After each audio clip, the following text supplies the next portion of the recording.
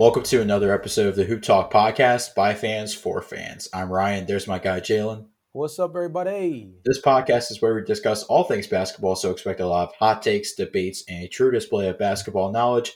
Let's get right into it. Our topic today is breaking down the bottom of the NBA. So we did this last year toward the end of the season where we broke down the three teams who sat at the bottom of each conference. This time we're expanding it to talking about the bottom five teams in the NBA of each conference. And we're not going to do this one alone. We have some first time guests here on the Hoop Talk podcast. So please welcome Chris and Rob from the All Hustle No Look podcast. How's it going? Good, Doing good. well. I'll let my guy, the host of the podcast, kick us off, and I'll put my 2 cents before we get started for sure. Yeah, it's the all Hustle No Look podcast every morning 8 a.m.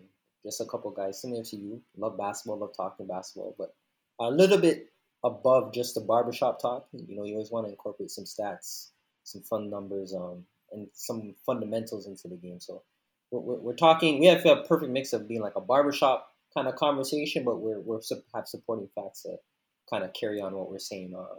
But yeah, there's three of us normally: Kev, Chris, and myself, Rob. But Kevin wasn't able to join today, and you a little bit too much on one pod. But we're here. We're here. Chris, I don't know. What are you up to? Yeah, man. I'm glad to be here. Ironically, what is this? The second time we're appearing on a guest podcast, so this is always fun. It's appreciated as well. Off top, want to say that as well. And yeah, hopefully we give the people a proper episode that they're gonna enjoy. So let's get it. Yes, sir. Yeah, we actually appeared on the All Hustle No Look podcast not too long ago. So it's great to have these guys back on.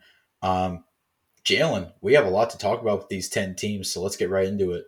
Yeah, man. Had to get in a research bag last night to be able to put this rundown together. Because when you talk about the bottom five teams in either conference, they're the teams that are discussed the least, have probably the least interesting storylines surrounding them at the moment. And you could argue also probably have the least to play for this late in the year, even with the play-in tournament being incorporated. So we like to do this first off. The reason why we even like doing this, breaking down the bottom every year in the first place, is not only because of those lack of storylines that are brought up in national media, but also because there's certain things about these teams that could have long-term implications heading into next season that are important to get ahead of while they're still fresh. So we're going to start with the New York Knicks, right? You want to talk about a team filled with controversy. This is an easy way to get the ball rolling early. Talking about the Knicks, who are in the 11th place right now. And the big talk around the Knicks is the recent play of second-year forward Obi Toppin and the dynamic he has with Julius Randle. Now, we have to remember, Julius Randle is the first New York Knicks All-Star since Kristaps Porzingis did it back in 2017, 2018.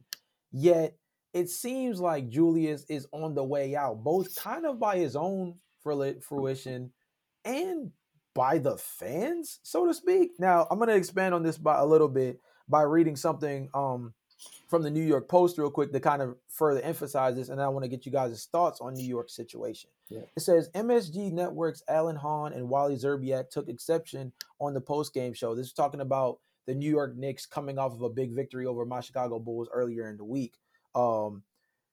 Zerbiak said, Hahn said, "You just wish Julius would join the party, that he would enjoy it too." Hahn said, "He walks off the court and throws the ball away. Celebrate with your team." Julius Randle, essentially, after the Bulls' victory, quite literally caught the ball, chucked it, and dipped straight to the locker room. Zerbiak kind of added on by talking about Randle's dynamic with Obi Toppin, saying, when Randle went out of the lineup, this was last week when he went down with a quad injury, it gave Obi Toppin the opportunity to get the start. You see how much his teammates are picking his play up and the energy he's playing with. The crowd loves him. They want to see him out on the court. His team is playing with a lot of joy.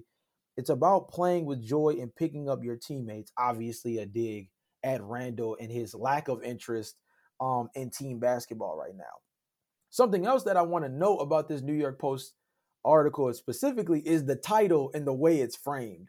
The title itself is Julius Randle could be forcing his way off the Knicks in a James Harden type of way, which I also think is a really interesting way to look at this dynamic between second-year forward Obi Toppin and Julius Randle. So, Ryan, I want to start with you, man, especially being the residential Knicks fan on the podcast, despite not living at New York by any means necessary. I want to get your thoughts on this because obviously Julius Randle is the linchpin for this team staying as is or deciding to kind of blow things up and go a younger direction, especially with the fact that Obi Toppin would be his quote-unquote predecessor in this regard. So what are your thoughts on Julius Randle wanting out and what the Knicks should do about the idea of moving on without him, leaning on a guy like Obi Toppin and going into free agency with a little bit of money on him? So we've heard about these trade rumors for the past month and a half or so. And it was reported yesterday that he actually put in the trade request to be traded this offseason from the New York Knicks. So that part I knew was coming. I'm just not expecting this team to really make a lot of moves in free agency now.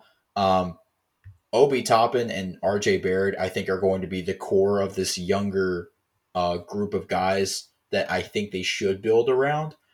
I think the other thing, if they try to make a move at free agency, see if you can get Damian Lillard.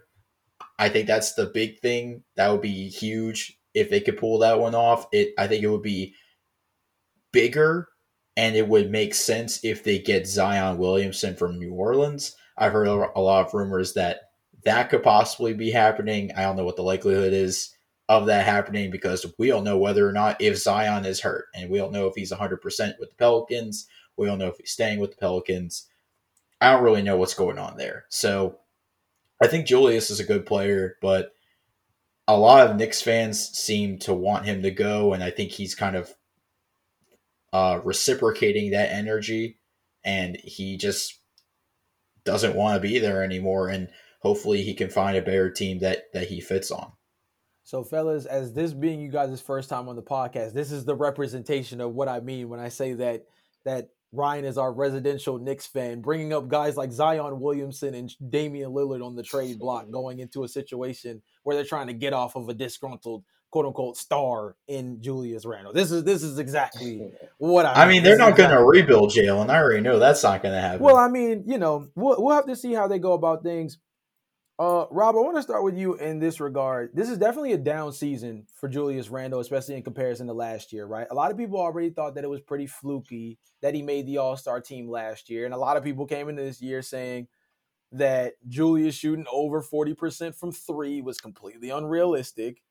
And that has obviously come to fruition in the fact that he's dropped all the way to 30.5%, which is freaking terrible.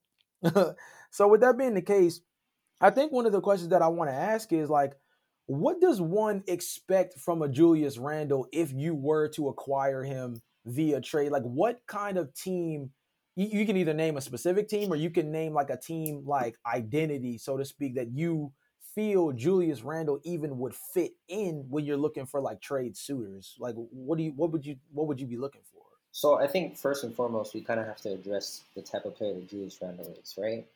Came in from Kentucky and is known to just be a rebounder. He's grown his game a lot. He's able to now create, play make, and score semi-efficiently. And even, as you said, last year shot 40% from deep. He pretty much cemented himself as an all-star, and whether people believed it or not is up to them, but he deserved to be an all-star that season. Now, with that being said, I think one of the problems with Julius is that he now he's wet his fingers with being that guy, being a guy, right? And it obviously hasn't worked out in New York. And I think what needs to happen now is he needs to go to a situation where he doesn't have that much responsibility in terms of playmaking, right? Simplify his role. Go out there, rebound, do some secondary playmaking, some secondary shot creation. But really and truly, you need a guard with Julius to maximize his potential. Not even potential, to maximize his output. And I'll be honest, there's a lot of teams in the NBA that can use a forward, especially a forward that has shown the ability to be able to stretch the floor, can dribble. He could do basically anything on the court, and defense might be a little suspect, but I'm not saying he's a bad defender by any means, right? But there's a lot of teams like Chicago would definitely warrant a guy like him. And again, I'm shooting teams out there. We don't know what the trade scenario would look like, but his play style, when it's done right, when he's with the right pieces, I feel like is something that you would almost pay a max contract for, right? Um, that may be a little bit wild to some people, but I just feel like Julius, when he's paired with the right people, can be a legitimate starter on like a championship team. Maybe not your best or second player, but he could definitely be your third player. And maybe that's taking too much from last season, but I don't think that you shoot 40% from the entire season and you call it a fluke. I don't think you average 24 and 11 and you're calling it a fluke, right? Like I've Tag, seen fluke tag seasons me and in. those aren't it. Tag me in. Tag me in. Tag me in. You know, you know those you know when you used to watch the WWE and you would have your mans out there in the ring and you'd always see like the guy hyped. Even when you play the video games, he's hyped like yo tag yo. Listen, this is why like there's difference of opinions. Because let me tell you this, right? Me and him are on the same podcast, and if we were on my podcast, our podcast, it would be some explicitives and telling them Oh, let it fly. Let it fly. We with telling it. them telling them, yo, listen to me. Stop it. Stop it. Stop. What do you mean Julius Randle is a championship player? What do you mean? Listen to me. Julius is shit. And What? that's the bottom line. Like that is the bottom line. He had a year and this is the thing, like we can't the same way you don't want to over extrapolate the good, you also don't want to over extrapolate the bad, but what I'm saying is we want to look at what is consistent into what this man is, right? And the consistent form of Julius Randle is a bad shot taker, a poor shot maker, a player that doesn't defend his position well, a player that can't defend up or down. He can't defend a bigger player. He can't defend a smaller player. He's just a bad defender. Yeah, he may not like people may not headhunt him out there, but he's not bringing any positives to the table either. And if you're not bringing any positives on defense, you're a bad defender in my eyes. No way. he he takes long twos as his diet of shots. We understand now what long twos are. It's garbage. It's garbage offense. We don't need that. The 1 year he shot 40% from deep, that's why it looks so good. But what was he every other year of his entire career? What was he at college? What was he when he was on the Lakers? What was he in New Orleans? What was he now after that 1 year on the Knicks? And yes, I'm happy for him. He parlayed that into a big contract. But my thing is with Julius is what you cannot do is you wanted the good when you were good. When you were shooting well and your game was flowing and the Knicks were on the rise. That was they were singing MVP out in the garden. Everything was great. Right? Now you're playing like shit and now you don't want to hear about it. He's To me, also in you the can't waistline of point guards, though. Like, but come you on, man. cannot you cannot have it both ways. You cannot have it both ways. I don't want to hear anything about they don't have a point guard or anything like that. Everything that the Knicks are right now, they were last year when you were playing well. I don't deny And that. someone can't tell me a change. So the only change is you were a facade. And now we're telling you about it and you don't want to hear it. So the question is where can we see Julius Randle be traded to? It'll be a situation like Sabonis. He'll go to somewhere like the Kings or one of these run of the mill teams that aren't going anywhere anytime soon. And that's where you're going to end up being traded to because no team that has any type of will to win or want to win is going to accept you. They're not. They're not. Honestly, they're not. No team that has true playoff aspirations, like you're talking about Chicago, don't do that. They switched off of that type of time now. You know what I'm saying? What is Julius helping them do? DeMar plays the four. I know he started as a shooting guard, but he plays the four. So you know what I'm saying? So the only thing that I can see Julius doing is as a plus is playmaking from his position. But a team like Chicago, they have DeMar, right? So no, and even the playmaking, his turnovers are like 3, 4 a game, man.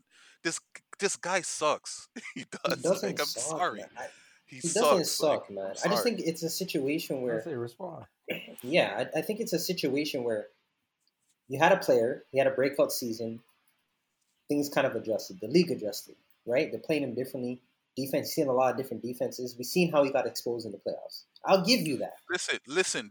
The type of way, and I don't want to take over my guy's podcast, but let me just say this: the fact that the Knicks went ahead and paid this man after we saw the performance that he put against the Atlanta Hawks. Atlanta Hawks, he was getting defended by Gallinari. Gallinari was the man defending him. right? And he literally put forth one of the worst, if not the worst, performances I've ever seen in the playoffs. And that's not just eye test. Look at the numbers. He shot 31% from the floor. From the floor. This is your power forward. You They see what I'm have to pay saying? him. Like, no, no, no, no. This man, after he did that, and then you come into this season and now you're doing this again? Come on, man. Come on. Come on. Yeah. I have a beef with Julius, so I'm not trying to. Man's hyped me up on that. He called Julius a championship winning player, and it ticked me off, honestly, because I even last year in the midst of his plus performer, like when he was All Star, I was hesitant to put him on the All Star team because I always said I know what Julius is, man, but I gave it to him because I said, yeah, you're playing well, so fair. But now he reverted back, so now you see my true colors and how I truly felt about him come out again. That's all this is. Rob, I'm interested. I'm interested in the banter because Julius Randle. I figured he would garner a little bit of attention, but I see that there's a little bit more behind this than that. I want to get your thoughts before I add a little bit of my own 2 cents. So I'll be honest. Like, obviously, you could tell he has a bad taste of Julius Randle in his mouth. I understand that. But my thing is this: we have to understand the context. The league adjusted. He got exposed in the playoffs. New York had no decision but to pay him. You're not going to pay the best player on your team, and what are you going to do? Go back to relevancy? That wasn't a discussion. They were going to pay him. Numbers aside, they would have to pay him. Now, with that being said, like, I know when a player is doing too much, right? I'm not saying that Julius Randle is going to be a Hall of Famer, but there's a lot of guys that can play a key role on championship teams and not necessarily have to do much. The problem with Julius Randle is he's doing too much. He's responsible for too much, right? He has to go out there and he's getting played. And yes, his game isn't the greatest game. He does take a lot of long twos. He's not the great prototypical four, but his game is still effective when he doesn't have to do too much. Remove some of the responsibility off of his plate.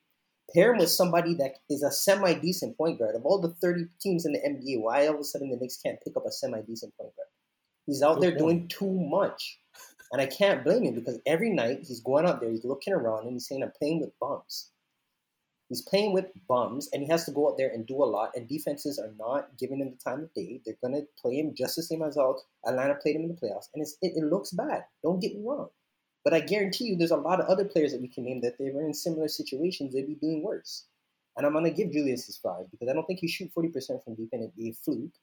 And I know that you're a good player because even though you may not have been that player last year for the entirety of your career, I have seen you put up above average numbers in other seasons. He's always been a perennial 20 and 10 guy, despite the defense.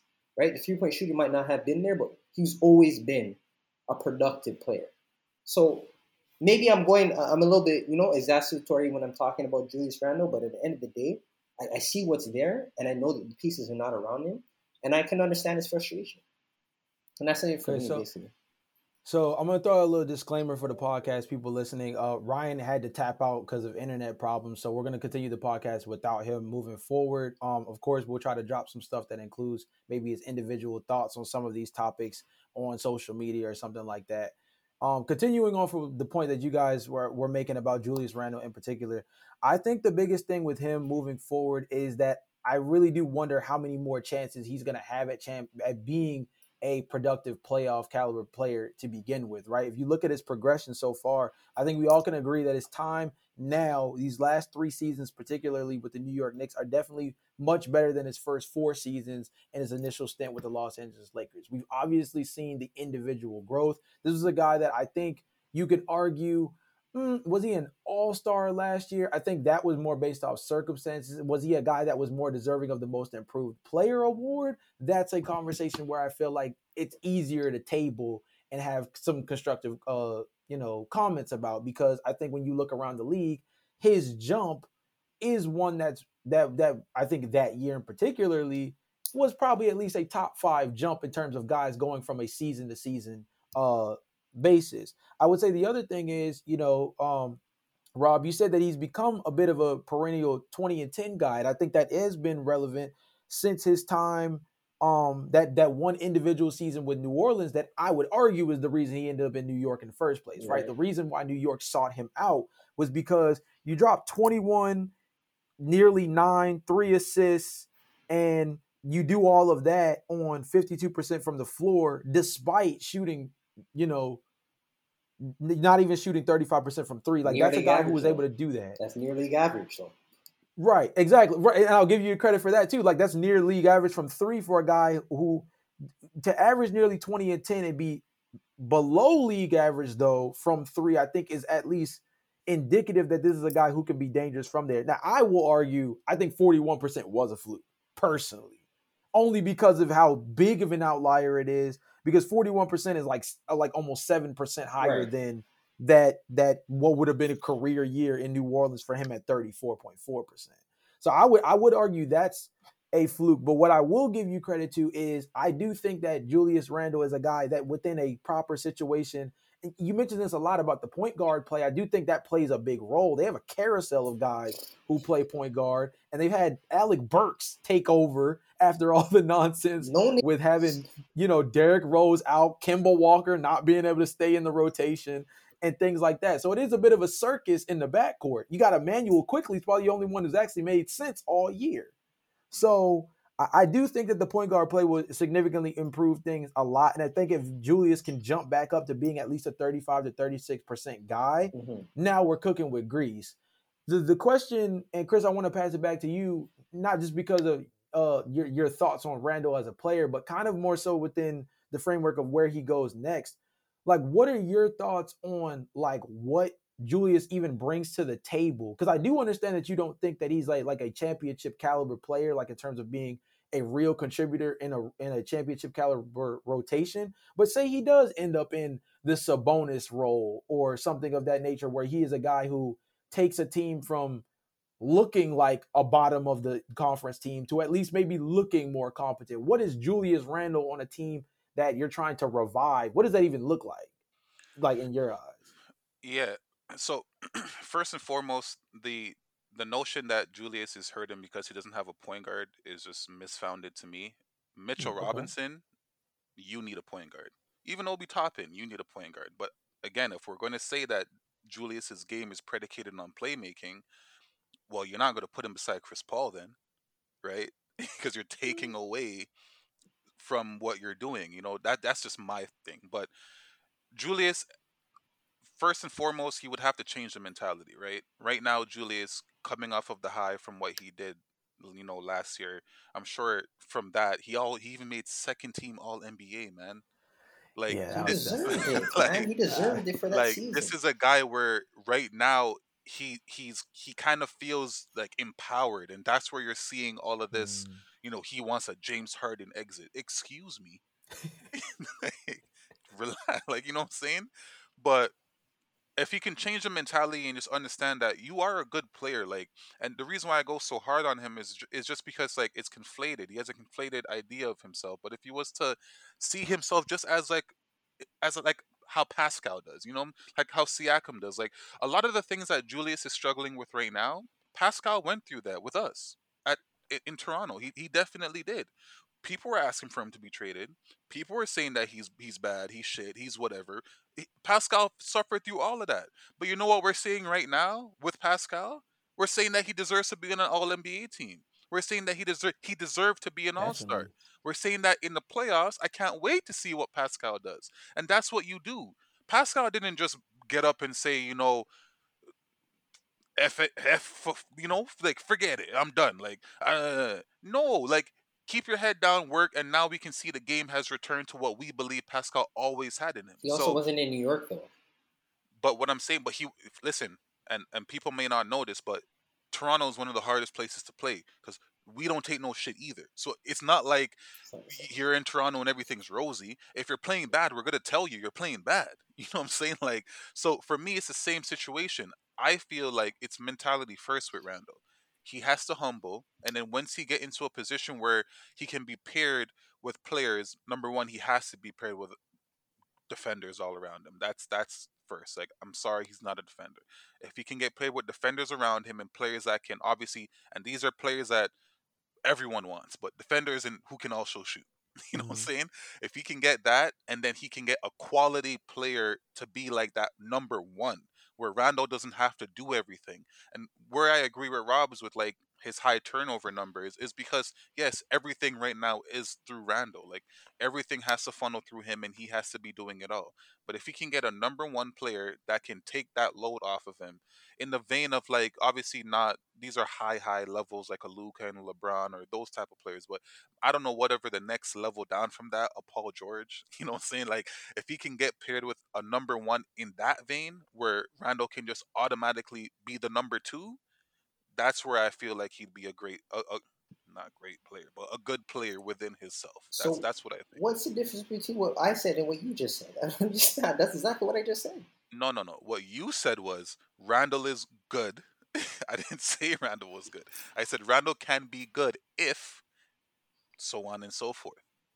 There are things that have to come first. The mentality has to change. You're not that guy. That's number one.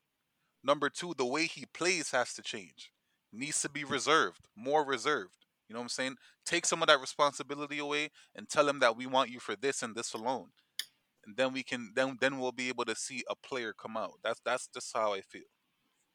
I mean, I feel like that's an interesting point because you put it almost in like the reverse Jeremy Grant sense. It's kind of like Jeremy Grant felt himself too much and went somewhere where he could be an individual.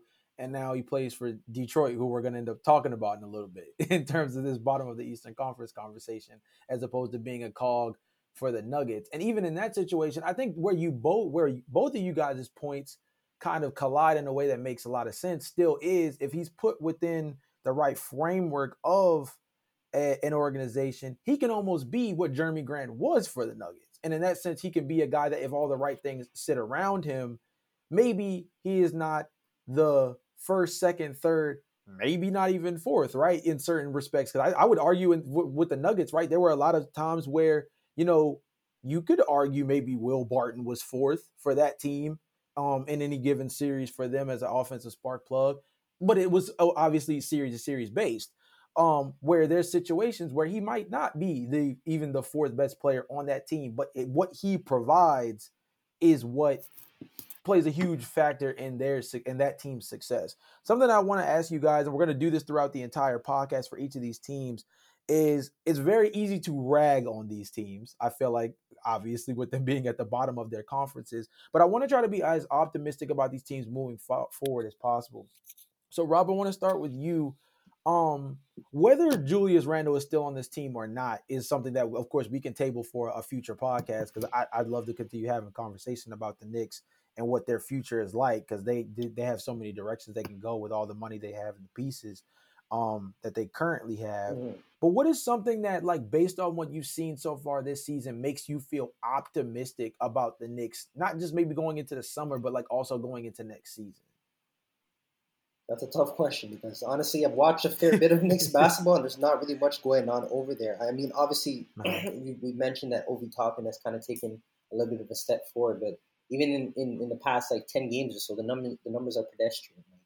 And he's 24, so how optimistic can you really be of him? I mean, I'm looking at guys like RJ Barrett, and they've been inconsistent all season. They really took a step back from last season where I thought, this would be the breakout year, and it's tough to look at the Knicks because when I do look at the Knicks, it's like you had a flash in the pan moment. You kind of brought back the same team, and now everybody's kind of underperforming. So it's like I don't really know what your next step would be. But if I did have to kind of pick a player to move forward with, I would probably put my money on Barrett just because I've seen the flashes, right? And I feel like being a wing, in my opinion, is the hardest position to play in the league. Right. And on top of that, I go back to it again. He's not playing with great talent around him. Right. Aside from Julius, the team is really pedestrian. And I'll put my money on Barrett just because I know he could score the ball. He's a decent rebounder. He just really honestly needs to get his percentages up. And I feel like he could be a really decent player moving forward. So if I'm the Knicks, I'm kind of looking at the next phase of my team and saying, okay, if we're going to end up having to pay RJ because contract time is coming up, now we need to start looking at who can we add to complement his game if we think that he is of a certain caliber of a player. And I feel that that's still kind of up in the air. But aside from the percentages, RJ has really still performed well relative to other players that were in and around his age, right? The percentages are there, but he is able to score the ball. He's able to have flashes. So if I'm the Knicks, I'm just kind of – we didn't know everybody else, and I'm saying, okay, I'm going to pay RJ. Mm. and who can I bring in to complement his game? And on top of that, I think the Knicks also need to be real with themselves and understand that buying you think that you could buy your way to a successful team, and that hasn't worked for you in the past, right? You need to now go the organic way, like how Memphis has done, or all these other teams, Utah, however you want to do it. All these other small market teams that don't have the big bag behind them, that are not able to go out there and buy the superstars. You need to go the grassroots route. Go up your scouting, get some decision makers in the building that know what they're doing, and build for the future. This is a 5-year Mm. plan. This is not a summer to summer. I'm tired of listening to First Take and talk about who the Knicks are buying this summer. This is a 5-year plan you need to implement. And the sooner you come to that realization, the better off your team will be. Chris, how about you, man? Because I feel like I mean, I agree with everything that Rob said in terms of like looking at it. Now, I understand the New York media is not hearing none of that. You know, overall, when you talk about the idea of a 5-year plan, that's going to be a tough sell for anybody. And I think it's an even tougher sell just within your coaching room, talking about a guy like Tom Thibodeau signing up for a project, so to speak, right? But at the same time, I mean, it is kind of proven, right? You bring back Derrick Rose, you sign Evan Fournier, you bring in Kemba Walker. The only person who I think is actually really stuck that's like within that veteran rotation is probably Alec Burks. You're looking at a situation where you might lose Mitchell Robinson this offseason because there's definitely some teams that are willing to throw some bread at him. And the one guy who I would say maybe for this new young move they could be making, talking about acquiring Cam Reddish, the dude has gotten no PT basically for this team. But I still see guys on this team, Miles McBride. I think if you bring Mitch back, RJ Barrett, I think has like slowly but surely started to empower himself within this team, which I think is important as a former number 3 overall pick to really assert himself as a lead option for this team. And like Rob said, I think that although like there's not a dramatic year 3 leap, there's a lot more aggressiveness in this game. There's a lot more from him from a clutch gene factor and things like that that we've seen spurts of that give me some confidence. What are some things for you with the Knicks that you like look forward to in terms of moving into next season? Again, I know this is one of those teams that is a little light because the only thing we can really say about them is they got a lot of money going into the summer, unlike a lot of teams. But it's still worth asking the question. Yeah, I think the first thing that they have to do is fire Tom Thibodeau. It should have been done already, honestly. Um, but yeah, he needs to be fired.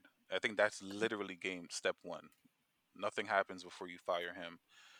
And I feel like you can already see that they've resigned themselves to the fact that they have to move in that direction. Hmm. And picking up Cam Reddish was the first indication of that to me. The fact that you pick up Cam Reddish and you literally don't play him, he's fireable offense. That alone, besides everything else that Tom Thibodeau has been doing, that alone is a fireable offense. So you fire him. They misuse Mitch Robinson. Mitch Robinson, I'm not saying that he's a top 10 big, top 15 big, whatever the case is. But the fact of the matter is that you have him in and out of the starting lineup because of a guy like Noel. You have his minutes up and down because of a guy like Noel. And I have to ask, what is Noel? Like, what is Nerlens Noel? And then what is even more egregious is you have his minutes up and down because for some reason you need to play Taj Gibson. You need to play him. Like for some reason, right? So it's like I have no problem with you saying that you want Taj Gibson on your team to nurture, to be the vet in the locker room and all of that good stuff. Fine. But you don't see Udonis Haslam playing, right? You Right. didn't see Kendrick Perkins playing when he was on the Cavs. Nick You didn't Collison. see Nick Collison playing when he was on OKC, right? Like there's a place for that role, but it's not on the court. So it's like, especially at the expense of your young players. Right. So honestly, that's just step one. Like this guy has to be fired, and I would want Mitch Robinson back, but as you said, like I would love to see Mitch Robinson in Detroit, right? Mm. Give Put Mitch Robinson with a guy like Cade, and he can be the lob threat. Because I don't know if you guys watch Detroit. Maybe we'll talk about him today. Isaiah Stewart is garbage. So Hot garbage. you put Mitch Robinson on Detroit. He can be the lob threat that you need in pick and rolls, and he can be back there. I think he's like fourth in block percentage for the thing. So he'll Mm. play some defense for you as well and shore up that side of things. So yeah, I would want him back. I don't think they're going to be able to get him back. When it comes to paying RJ Barrett, it's a tough one. Like, and these are the decisions where people either get an extension or lose their job, Mm. because paying RJ Barrett, I'm not gonna say that you don't do it, but I'm not gonna say that I would. Right? To me, I think it's gonna come at what am I willing to do and what is he willing to push back Yeah. on, in the sense that if he says, "Oh, I want a max," right, then I can't do that. But if he says, "I'll work with you," then I'll definitely do that. It's kind of, if guys like Aiton are out here saying, "I want a max," and can't get a max, right? And we don't know what's going to happen with that. So for me, it's a tricky one. I would have given Aiton the max before I give it to RJ Barrett, and I just have a feeling that RJ Barrett wants that max contract, and I just don't know Mm. if I'm doing that. So you know, I say all that to say the Knicks, they're doomed. The Knicks aren't going anywhere. Jeez. Like, they're Oh not my going anywhere. It's too much questions for a team that has never shown the ability to handle or to provide me with the answers. Right? God. So I'm not going to now all of a sudden believe that you have answers to questions that you've never had before. Like, this is a team, they're the Dallas Cowboys without the rings. They won a ring in 1973. My mom wasn't even born yet. You see what I'm saying? Like, they've won a ring back then, and they've been able to parlay being in New York to being this glamorized franchise that literally haven't won anything. So for me, it's like, I don't know. They're doomed, and all they have is, this is why I don't really want to get at Knicks fans when they bring up a Zion and they bring up a Dame Lillard, when they brought up LeBron James and they brought up Kevin Durant and they brought up all the other stars of the past. It's because they know they're incompetent, and the only way they're going to be able to do anything is if they get saved. So how about we use our number one leverage, which is the market, and try and get one of these players to come and save us. Just like the Lakers did the other day when they got LeBron James. They were in the conversation with Orlando and Sacramento for the longest playoff drought. But sometimes all it takes is one player to come and save your franchise, and just look like that. Now they have an NBA ring, and now, even though they're on their way back to irrelevancy, they can turn to you and say, "We got a championship, though." Right? That's the blueprint that the Knicks want to follow, and I think for them, it's the only one that makes any sense, because I don't see them drafting well like Memphis or OKC or any of those other teams. Like, they constantly get in their own way. I think those are all fair points. I hate that we had to be so negative about the Knicks, but at the same time, first of all, you guys are Toronto fans, so that's number one. I feel like when you talk about glamorized markets and you come from a team that does not get the kind of national notoriety that it deserves until playoff time, which is when you guys tend to be headlines, then it's very easy to look at a team like the Knicks and be like, bro, they are literally wasting wealth, essentially, from you guys' perspective. So I definitely understand that too. I want to move to I guess our hometown team, so to speak. I'm a Bulls fan, but we're located in Baltimore, Maryland. So Washington is the next team up. And I want to talk about the big news around Bradley Beal. Obviously, there was a lot of stuff that came out about him being rumored to the Miami Heat this summer.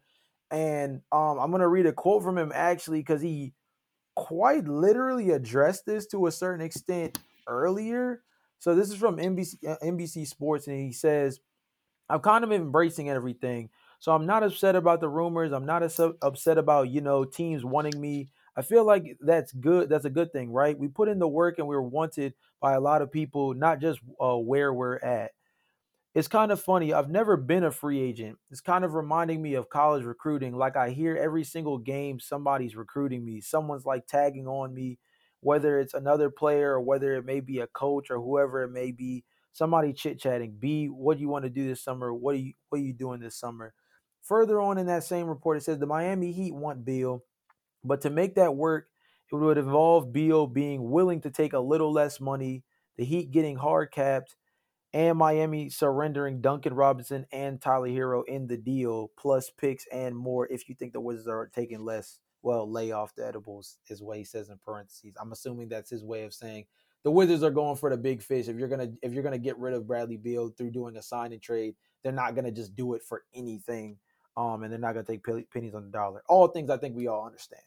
So the way I want to ask this question is, first of all, if you're Miami, because I just read this out, right? They have to be hard capped. They have to trade Duncan Robinson and Tyler Hero, and they have to give away picks, which Miami barely has to begin with, with the way they've moved the last couple of seasons. So, Rob, I'll start with you. Like the first question really should be like, if you're Miami, I understand this is Bradley Beal. Don't get it twisted. I also understand this is pairing Bradley Beal with Bam, with Kyle Lowry, with Jimmy Butler. But like, if you're Miami, do you risk what it sounds like you have to risk to acquire a guy like Bradley Beal? I mean, this is the same team that was like the number 1 seed like last week.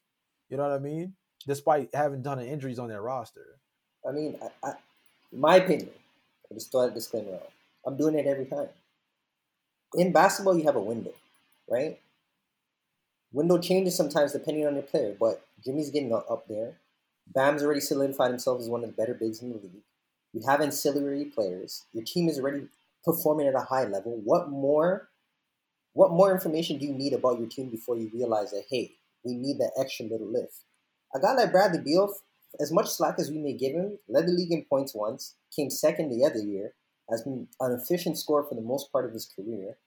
Yeah, he may not necessarily be the greatest superstar, but he's still a star nonetheless, right? You pulled the trigger every single time. You made it to the finals. You didn't get it done. Granted, I would consider the Lakers a juggernaut in that season, right? Like AD was performing in all cylinders. It was a tough matchup, but you have to kind of look yourself in the mirror and say, is this team as currently constructed going to be able to beat any team that we see in the finals? If you have any doubts about that, you pull the trigger on Bradley Beal. Simple as that. Guys like Duncan Robinson and Tyler Hero shouldn't stop you from getting a guy like Beal. It was the same thing when I always raised an eyebrow when they said, when James Harden was looking to move, Tyler Hero was the stopping point. What are we talking about? Why are you going to stop for a guy that may be better when you have a guy that's good right now? Right? And this is your window. Pull the trigger, increase your bottom line, make your team across the board better, and go forward. And again, the thing I like about the NBA is that it's a fluid situation. You'll make a decision today and it looks like you're locked in for the next 5 years, and in 3 years' time, you have a completely different team. Right? Things shift so frequently in the NBA that I'm not going to hesitate to get a guy like Bradley Beal on my team because I'm worried about what my team may look like in 3 years. If that means that I think with him on my team, I'm going to be able to push to the finals or make the finals and compete for a real championship, be a real contender, I'm pulling the trigger every time. And I don't even think it's a hard decision, to be honest. So, Chris, something I would take away from that, and I kind of want to address too, is like when you look at this team, particularly the Miami Heat are in a really interesting situation because of the way their season this year played out, right? Jimmy's missed time, Bam's missed time, Kyle's missed time. And you've seen this significant step up from guys like Max Strus, Caleb Martin playing within that realm, Tyler Hero to a certain extent, but I think everybody kind of came into the year saying like, last year was just a down year. Tyler Hero is probably going to come out and swing a lot better this year, this go around, and be a lot more focused and tapped in. And we've seen that. And he looks like a guy who might win Sixth Man of the Year with the trajectory he's been on. But specifically talking about those guys like Max Strus and Caleb Martin, I don't think they are necessarily perfect one-to-one replacements for guys like Duncan Robinson and Tyler Hero. But I do think the play of guys like that does give you, if you're Miami, a certain level of confidence, like Rob said, to look at that and say, within our window, if we're getting 50% of what Tyler Hero is, right? If we're getting 50% of what Duncan Robinson is, but we are getting an 100% locked in Bradley Beal on this team alongside of those things, that seems like an even enough trade to pull the trigger. So I kind of pose the question to you the same way I did with Rob, is like, do you think that like when doing that kind of math and still understanding what you have to give up, obviously, but when doing that kind of math, like, does it feel like like it's worth it to make that kind of move? Because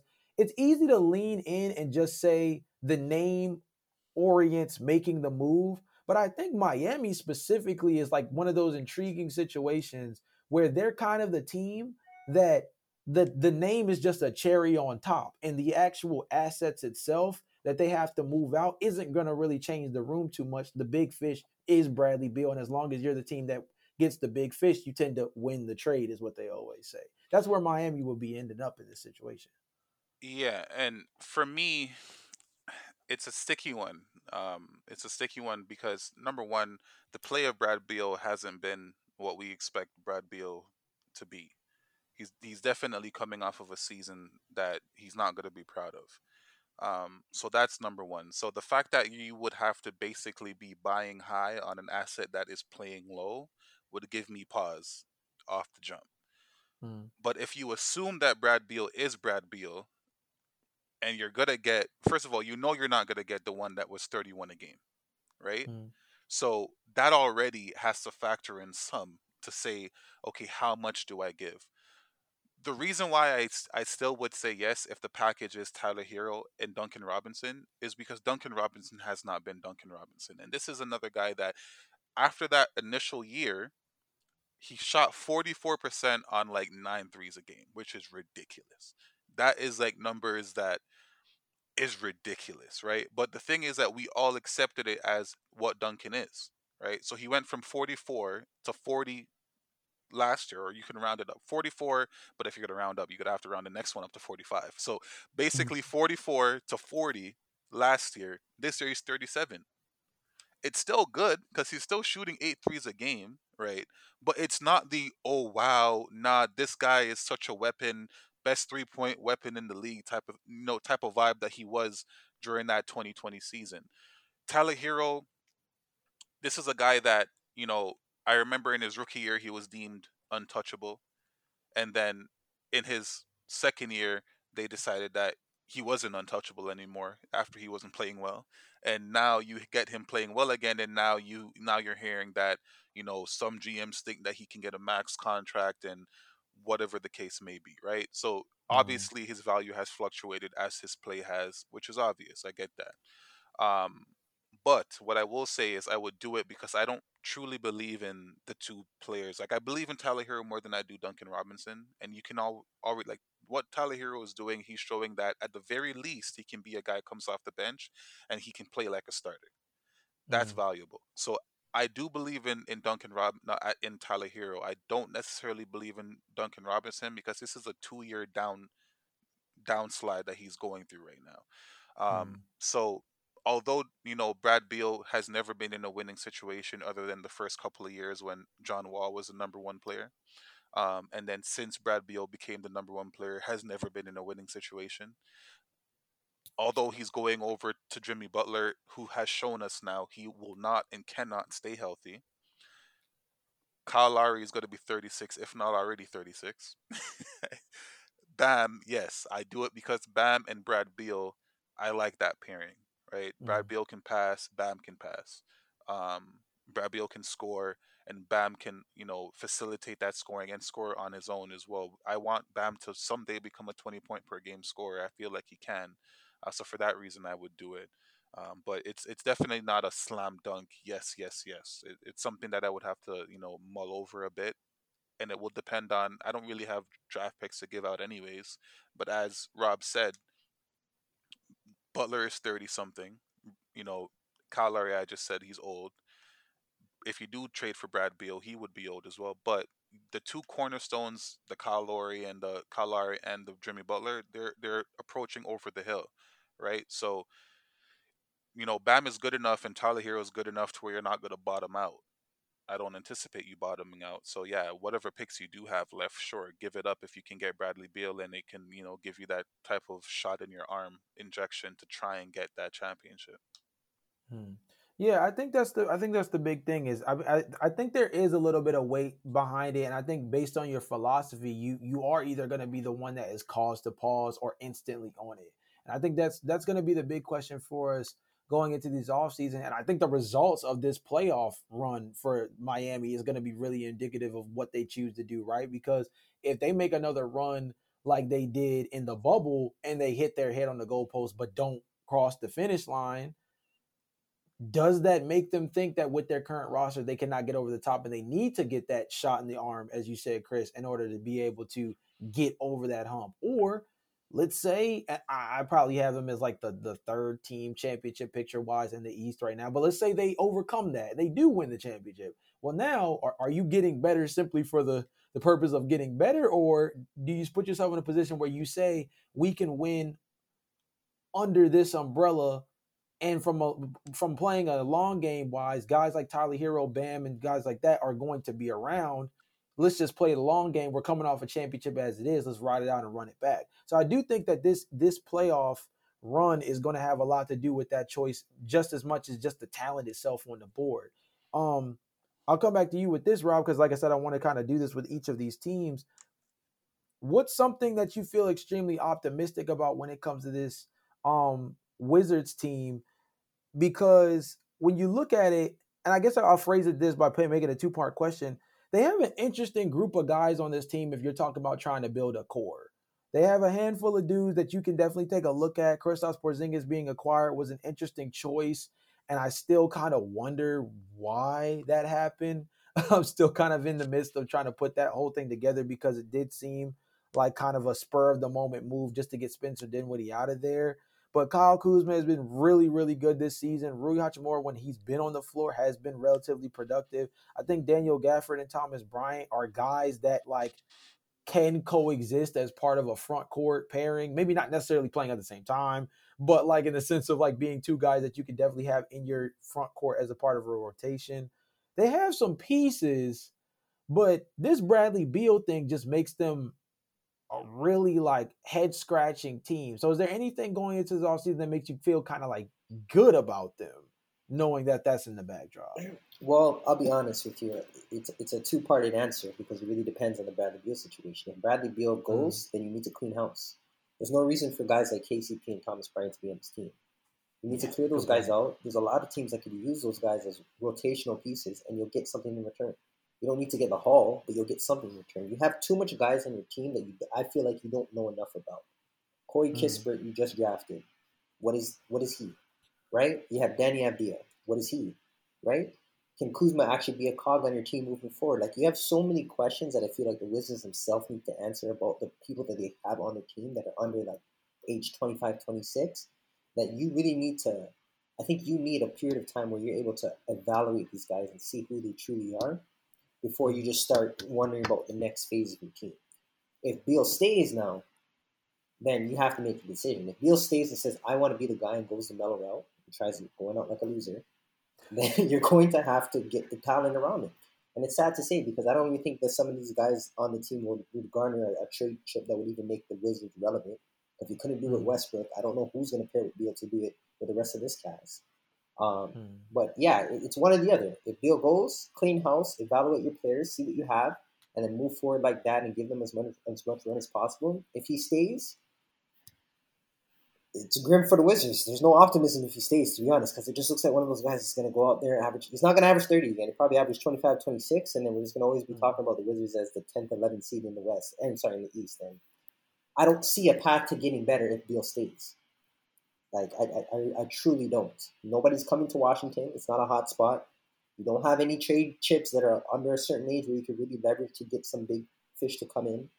Your draft picks aren't really going to be that great, and the draft picks you have, you don't even know if they're good. So it's tough. Beal has to go for this team to improve in the long run. I think that's a good point, Chris. I want to pass it to you just in terms of like your thoughts on like any potential optimism for this team, because I do think that point that Rob made about specifically like this team's like quote unquote future cannot improve without Bradley Beal, but at the same time, what notably can you do if he remains, right? You don't want to be hurt. You're going to be hurt whether he leaves or stays, essentially, is like the circumstance they run into.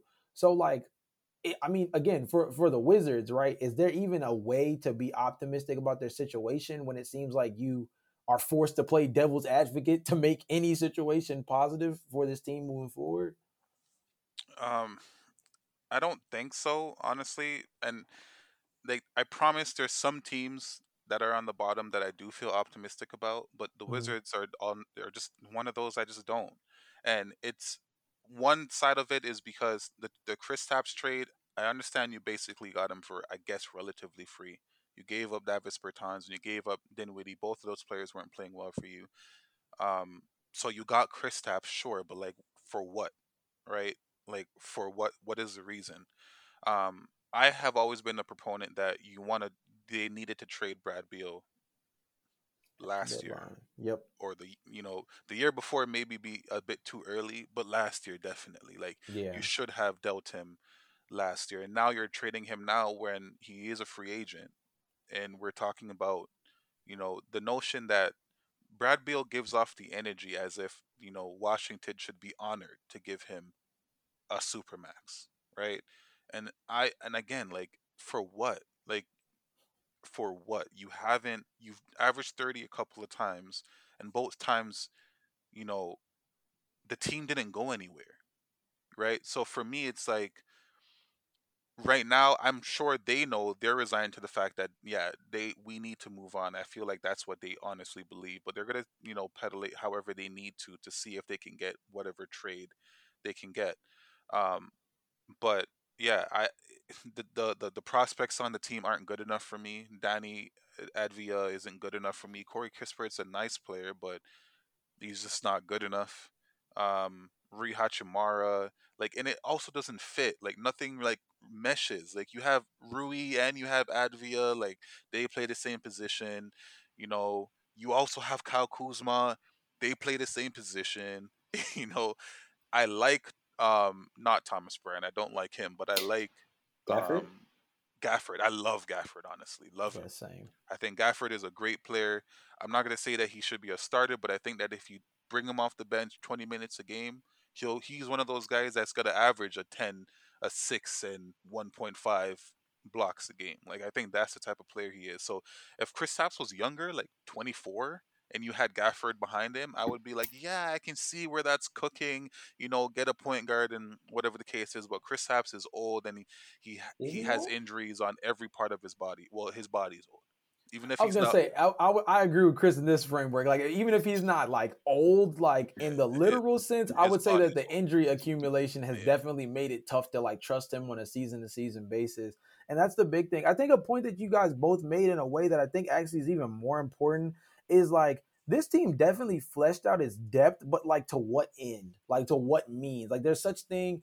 Orlando has this problem or had this problem before they finally shipped out everybody, right? Where it was this idea that they had like enough talent to say that like you had more you had more than just five capable starters on your roster. You have more than just five guys on this Wizards roster that are capable of being within a starting rotation.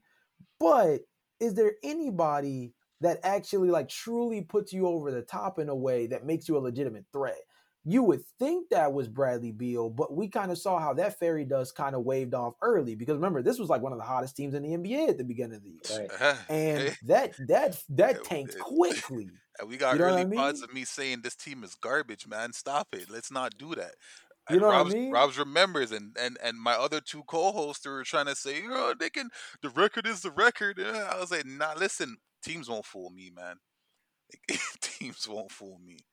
This is definitely a Wizards team that I think for longevity purposes, it comes a point where you look at this squad and you definitely wonder. I mean, if I had to pick like three guys I can lean on moving forward for sure, I like Kuz, I like Gafford, and I actually like Avdia. I think the fact that he was brought in as a guy who could be an offensive ball handler at the wing position, and his one quote unquote flaw was supposed to be 3-point shooting, and instead he's come and completely reinvented his game to being more of a defensive stopper for this team. Mm-hmm. Shows me progression for him to come into the league and want to be a defender in his opening year as opposed to trying to assert himself as that offensive threat that we were known for him being on the international circuit. I think that's actually something to be able to build upon as opposed to like really knock him for. We've seen plenty of players start as the defensive stopper and turn themselves into a legitimate offensive threat. And that's how you build a two-way player. Right. So if anything, he has the framework of a guy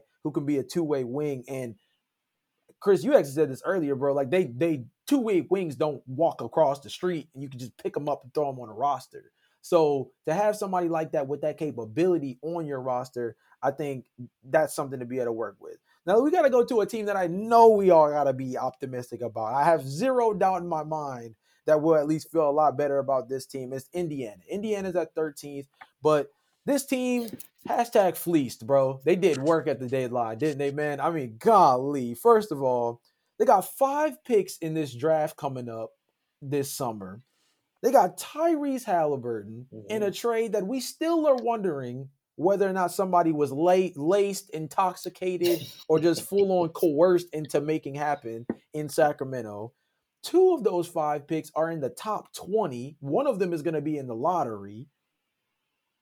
I mean, bro, they even kept Miles Turner, who I personally argue, like, for building your team, probably was a lot better of an asset to keep around than Domantas Sabonis. Preaching to So the by choir, getting brother. Tyrese, man, like to get Tyrese, keep Miles, and have these draft picks on you, they're just in a really intriguing situation. They're going to have Ricky Rubio's money come off the books from trading Karis LeVert to the Cleveland Cavaliers. So that's going to free up some money for them. I know they're not a big free agent destination, but that creates some space for them to go get guys that fit as real cogs in a system for this team.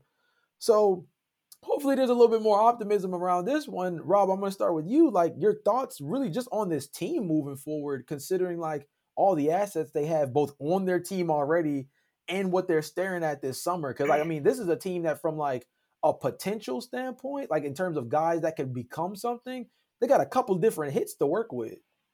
So this might be an unpopular opinion, but I'll say this. I hope to be optimistic about the Indiana Pacers, but a couple things have to be taken into consideration.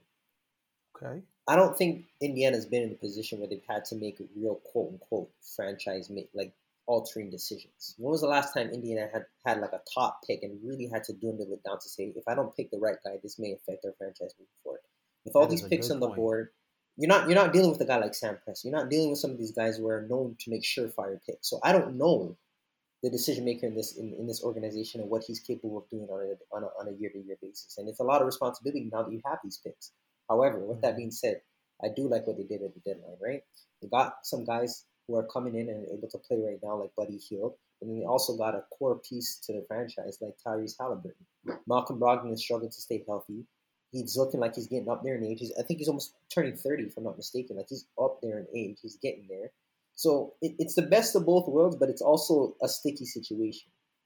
You're gonna have a lot of opportunities to better yourself, but you have to make sure you have faith in the decision-making process, because this just as easily can go back to that. And I always hark back to the situation when Danny Ainge had all those picks. I'm going to do this, I'm going to that. You have X amount of draft picks. And if you really chase the picks, they didn't really turn out so much. And that could just be the luck of the draw. But again, the draft is not surefire.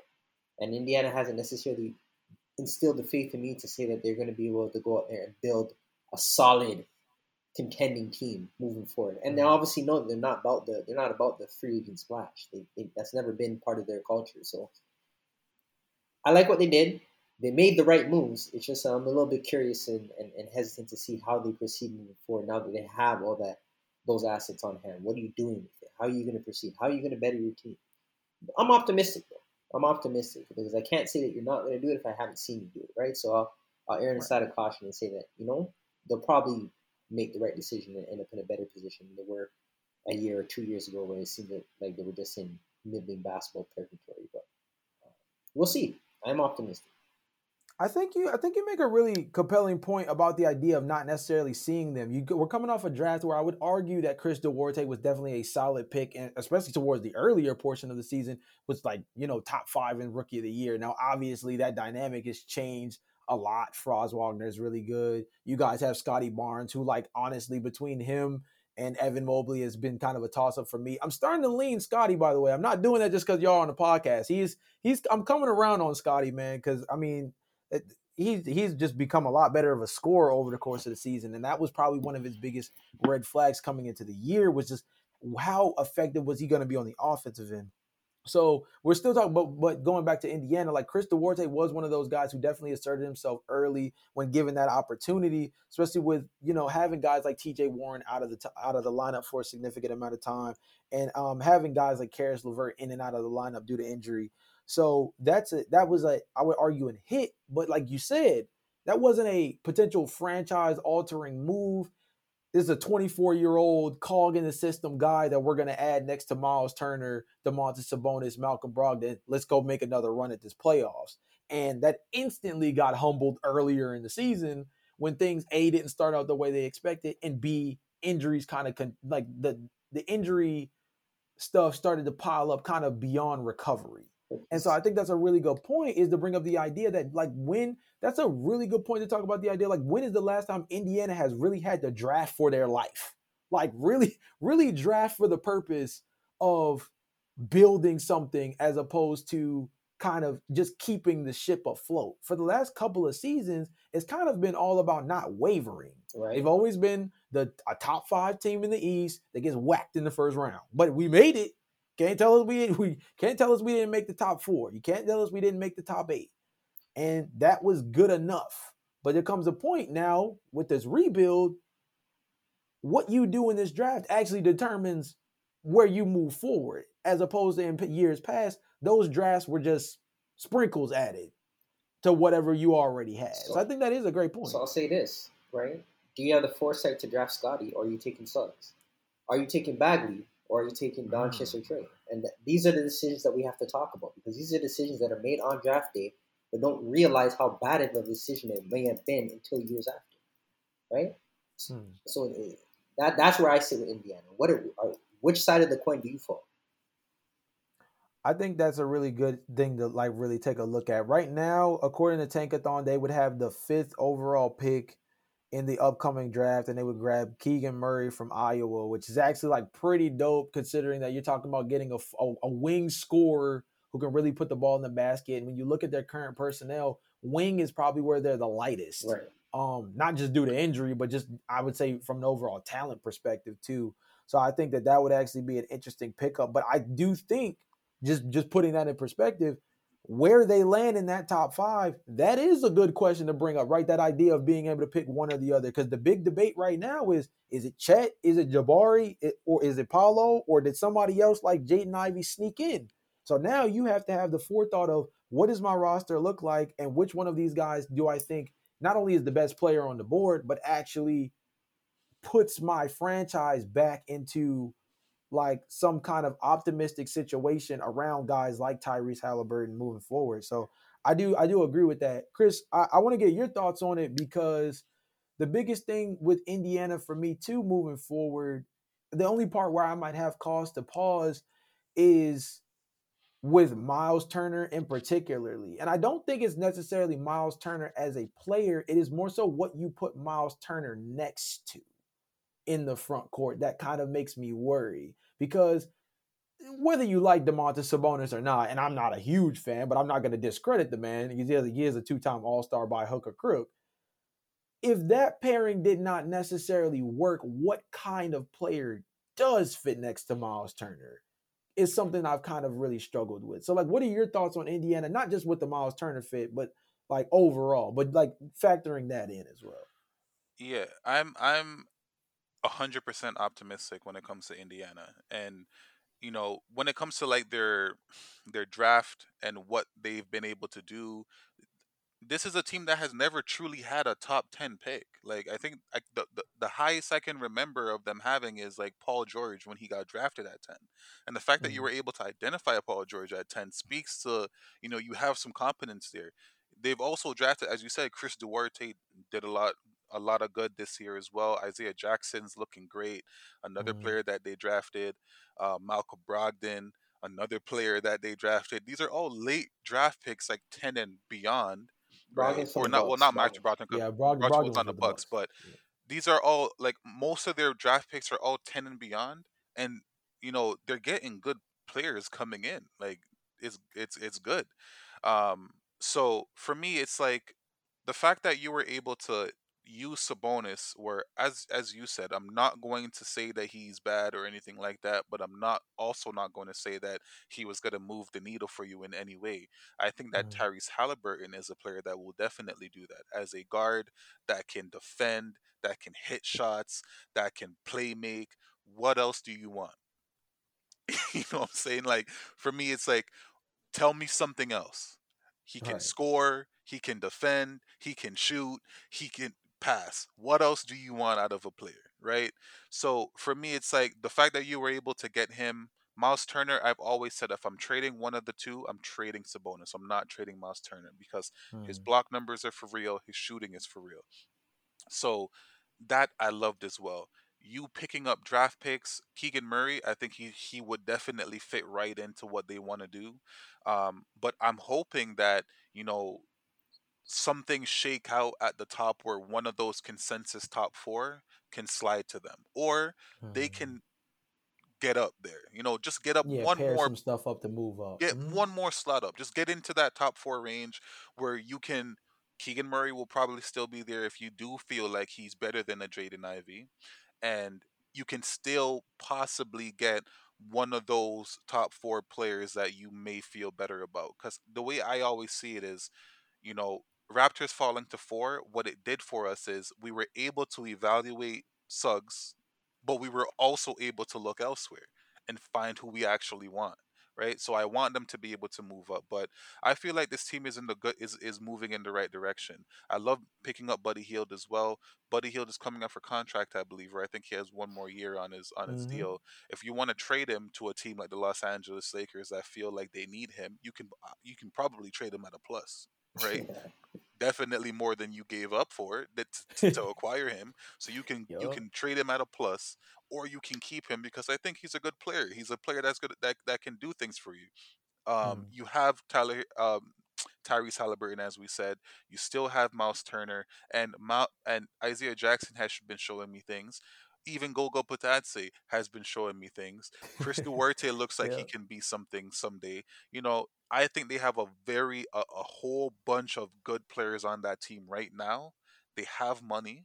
I'm not saying that they're gonna go out there and get the biggest of fish, but if they can go out there and get a guy that can take a little bit of that playmaking off of Tyrese Halliburton. I want Tyrese to have the ball. Don't get me wrong.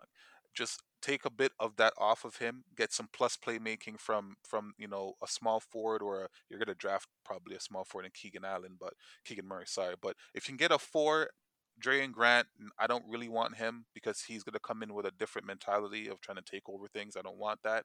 But a player in that type of vein where they slot in, they defend, they can do a little bit of playmaking, and they can hit shots as well. I think that's what they need. But this is a team where I feel like in the next 5 years, if they do well in the draft, right, in the next coming drafts that they have, I think in the next 5 years, they're going to be a team in the East where we can say are going to definitely be in the playoffs, and we can clearly see what they're building towards getting back into like the upper echelon that they were in when they had.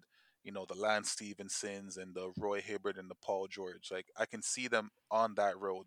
They're back to prosperity, is what I would say. This is one team on the bottom that is on the road to prosperity, in my opinion. Okay, Rob, you got any further thoughts on that? I mean, I don't too much more to add in terms of Indiana, just because I feel like I'm kind of with Chris on this one in terms of like feeling pretty optimistic about their direction. I just simmed the lottery on Tankathon like 10 times while we were talking, and they landed in the top two 4 out of the 10 times, which I mean is pretty optimistic considering that's just the top two. They landed in the top four another like 2 to 3 times within that time frame. So for the most part, the lowest they were slotted during that simming was like 8, but the highest was number 1, and we got number 1 and number 2, like I said, 4 times. So If they can get not to say that the ping not to pong balls are going to fall that way, but yeah, still. not to cut you, but if they were able to get Jabari Smith, all bets are off. If you Obviously. compare That is if you literally what's on the screen at the moment too. if you That's crazy. compare Jabari Smith with Tyrese Halliburton, and you're telling me like those are the two players that I'm going into this new. Come on, man. I'd become an Indiana fan. I'd be on the bandwagon. I'm telling you, like, I'm that All big of a right. Jabari Smith fan. So, like, if I Okay. see Jabari Smith land with Tyrese Halliburton, and Robs can tell you, before that draft, when we were talking about, after you get past the Mellow and the whatever the case is, Tyrese was my guy. I was telling mans, you got to draft Tyrese. He's a player. They were saying, oh, Robs was talking about his form. He can't shoot. Can that form It was translate to the ugly. NBA? Well, he's been a 40% shooter in the league so far. He's been 2 years now. 40%. Oh, his steal rate, There can was it more can it to it keep than up? that, man. Don't do Please, that's what that. you were saying. There Can his was more steal to rate it than keep that. up? It's kept up. The steal rate has kept up. Can he be a lead guard? He looks like a lead guard to me. You know what I'm saying? So I'm a big Tyrese fan. I'm a big Jabari fan. If that can happen, that would be the dream scenario for me still. Rob, you got any final thoughts on Indiana? No, nothing really. I'm just saying again, it's gonna come down to making those decisions, right? I'm hoping that with all these new accumulated assets, they're able to really take in and capitalize on the opportunity that they have in front of them. But one thing I will say is that I think that Indiana has to really look themselves in the mirror and understand the situation that they're in. Don't be afraid to bottom out. It's okay. They look like one of those teams that, for whatever reason, always want to stay semi-competitive. If you need to bottom out to better yourself, do it. There's no shame in that. And again, that may not happen this year, that may not happen next year, but I don't want to see guys like Buddy Hield resign. I don't want to see guys like T.J. Warren, if he even plays basketball, to come back to the court. I don't want to see that. If you have to bottom out for the betterment of your team, do it. And that sounds a lot easier than it is, because there's some teams that are just, for whatever reason, so hard-headed that they don't want to accept the fact that you need to get worse to get better in most cases. So we'll see what's in store for Indiana, but I would just say that don't be afraid to bottom out, man, because there's talent coming through the pipeline left, right, and center, and last thing you want to do is skip out on that talent because you want to be in the play-in. Well, we're moving on to two teams that are definitely not afraid of bottoming out. We're going to start with Detroit, and who just literally listed Jeremy Grant is out for the rest of the season. I think it was with like a quad or a calf. Two of the like easiest things to lean on when you need to put an injury report in to be able to sit a guy for the last 7 games of the year. But the guy I want to focus on is Cade Cunningham. For obvious reasons. I think we all understand why he's obviously the talking point of this team. But I want to talk about something specifically in terms of him being a franchise guy for this team. He started out the year pretty slow, right? Coming off of injury, out of summer league and everything like that, and averaged 14.6 points per game in the month of November. And that was kind of where that's kind of where things were kind of dead for him, to say the least. It seemed like him and Jalen Green had a really slow first couple of months to the season, and people were completely off them early and seemed to like not be sold, pulling out the bus cards early. And since then, 17.9 points per game in the month of December, 17.3 points in the month of January. Dropped down a little bit to 15.9 in the month of February, but didn't play nearly as many games. And now we're talking about being on the back end of March, but in March, averaged 22.5 points per game, along with 6.2 rebounds, 7.1 assists. And the 3-point shooting has not been there this season.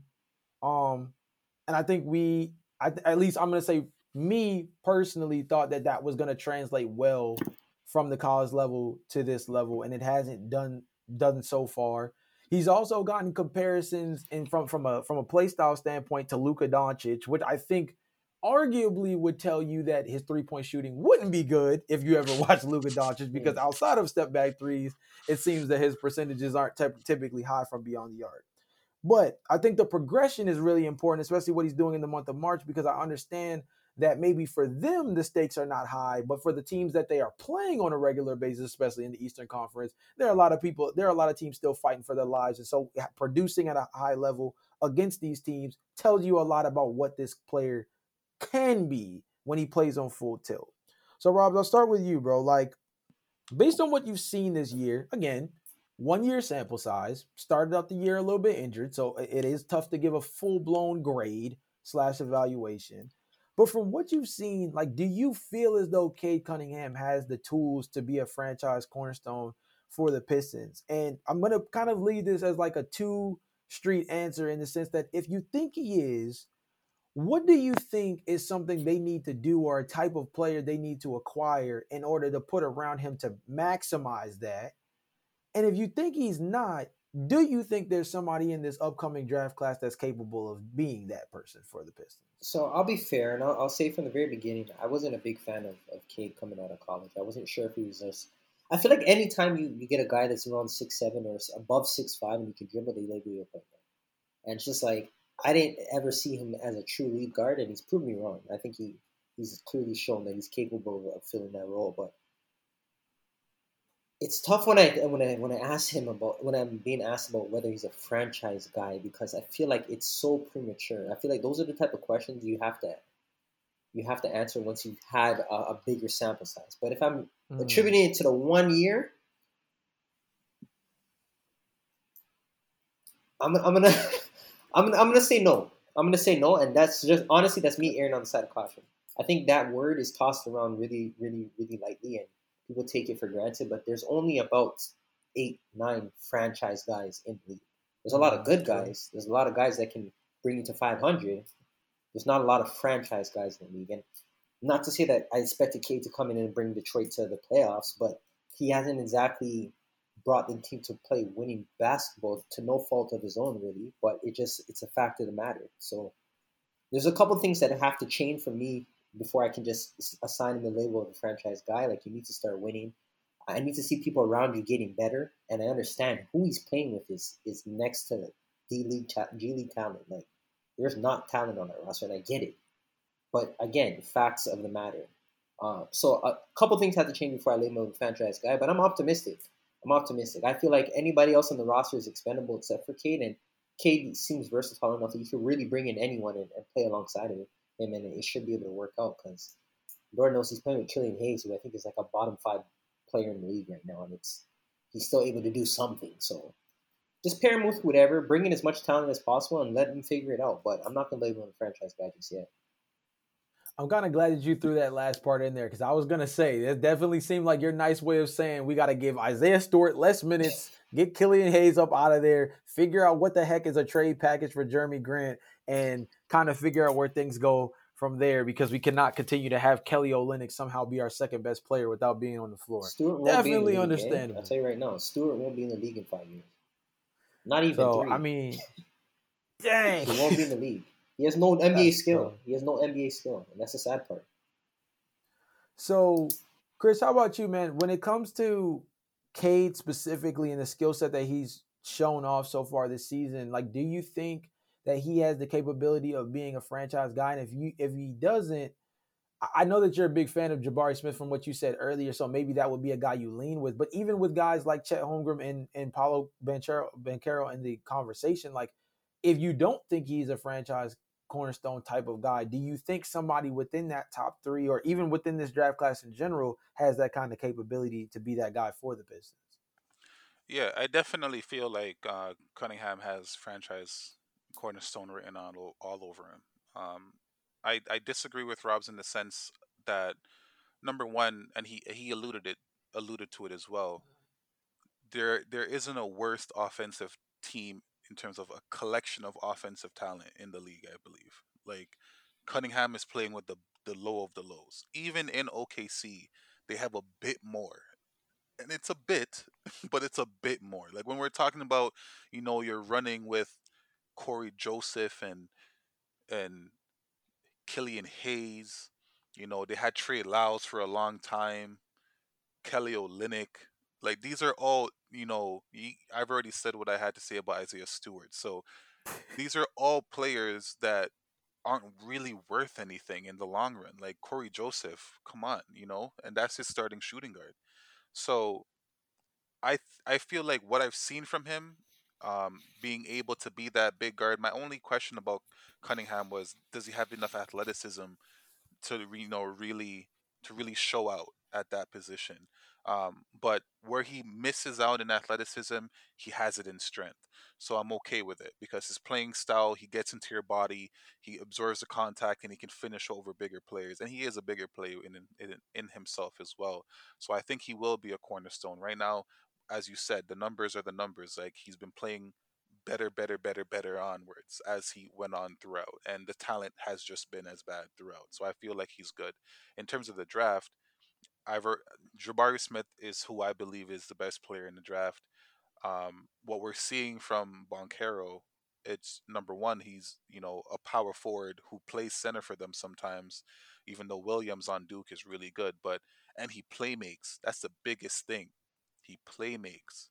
So you know to me, I feel like they needed Jabari Smith just because he's just that dead eye, can play a whole bunch of defensive. You can play, he can guard guards, he can guard up bigger. He's a big kid in himself. Like the defensive aspect of him and the fact that that jump shot is butter, and getting a guard to give him those looks where he didn't have at Auburn, those two guards he was playing at. Good lord, so it's like Nope. About to say nope. give him a guard that he can actually play with and that can feed him and get him into some looks that will be beneficial for himself as well. I think that will be great. I don't think that they need Chet. I'm not a Chet hater at all. It's just that, I feel like a lot of the things that Chet can do, just go get Mitchell Robinson and use that pick on another part of it where it's going to be better for you. Because, as I said, all I feel like Cade needs is a player that can rim run and block shots at the rim. That's honestly all I would want out of a big for Chet. But I feel like he needs that wing. I feel like he needs that help on the perimeter, and Jabari Smith will be that help for him. It'll be a match made in heaven, just like how it would be for my guy Tyrese Halliburton. Put it this way: wherever Smith goes, I go. That's how it is right now. Literally. Oh man, I think so. I think one thing that might be contrary to like most people's opinions I think that based on the way the Pistons are set up right now, that with the way the top 5 and even like the top 6 or 7 is set up, I actually don't think that the Pistons can go wrong with any direction they end up in with this current draft class. If you talk about Chet Holmgren, I agree with you to a certain extent that getting Mitchell Robinson from a defensive aspect gives you a lot of different things that I think Holmgren also provides. So being able to do it in the form of just grabbing Mitchell Robinson is probably easier than using a top potential pick on it. But I also think there's certain things offensively that Holmgren provides that Mitchell Robinson does it that can be intriguing. I think if you look at guys like Jabari Smith and even AJ Griffin, for example, that ability to be like a dead-eye shooter at the wing position and be able to play the 3 and the 4, I think is unique enough for this team that clearly needs versatility. You said it beforehand. Corey Joseph at the 2 is not the move. They're not holding on to Jeremy Grant at the 3. He plays the 3 and the 4 for their team. And the only wing in general, right, whether you're the 3 or the 4, that I feel like is even safe is Saddiq Bey. He's the only one that I feel like is like quote unquote untouchable for Detroit in the first place. You keep going down, Paolo Banchero, I think he can play the 3 and the 4 as a guy who can ball handle, create his own shot. And basically when he plays unconscious, he's actually like one of the better basketball players in the country, despite the fact he's not in the Naismith, Player of the Year award conversation and stuff like that in college. But I genuinely just think that when that dude plays with no conscience, there's nobody fooling with him in college basketball for the most part. And then you even look at other guys, Jaden Ivey and Ben Mathurin from Arizona. We just harped on this. I'll just repeat myself for the sake of saying it. Corey Joseph is a starting 2 guard. I think you can't go wrong. This is, you know what I mean? This is one of those situations where I think if you look at nothing. that, you can't go wrong. You can't go wrong. I think Ben Mathurin is an interesting setup. I think Johnny Davis is fine. Jaden Ivey is fine. Keegan is fine. The wild card for me is if Detroit somehow ends up being that team that takes the swing on Shaedon Sharpe. That's the only thing I think that Detroit can actually do wrong. And there's no beef with Shaedon Sharpe particularly, actually. I think that a team like OKC or Orlando, by all means, I think is a team that's in a lot more of a lot more in the swing for the fences kind of situation with their current rosters.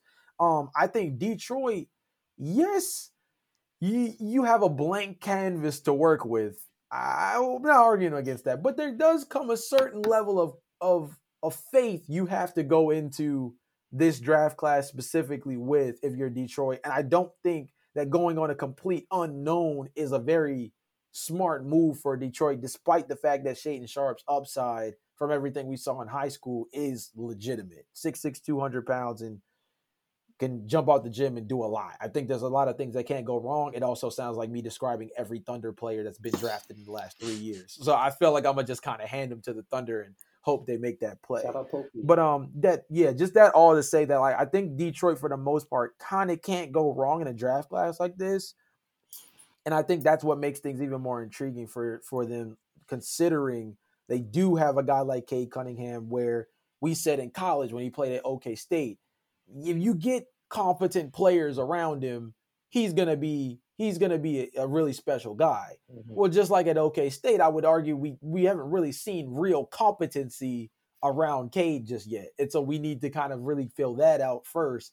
And then I think the rest will come.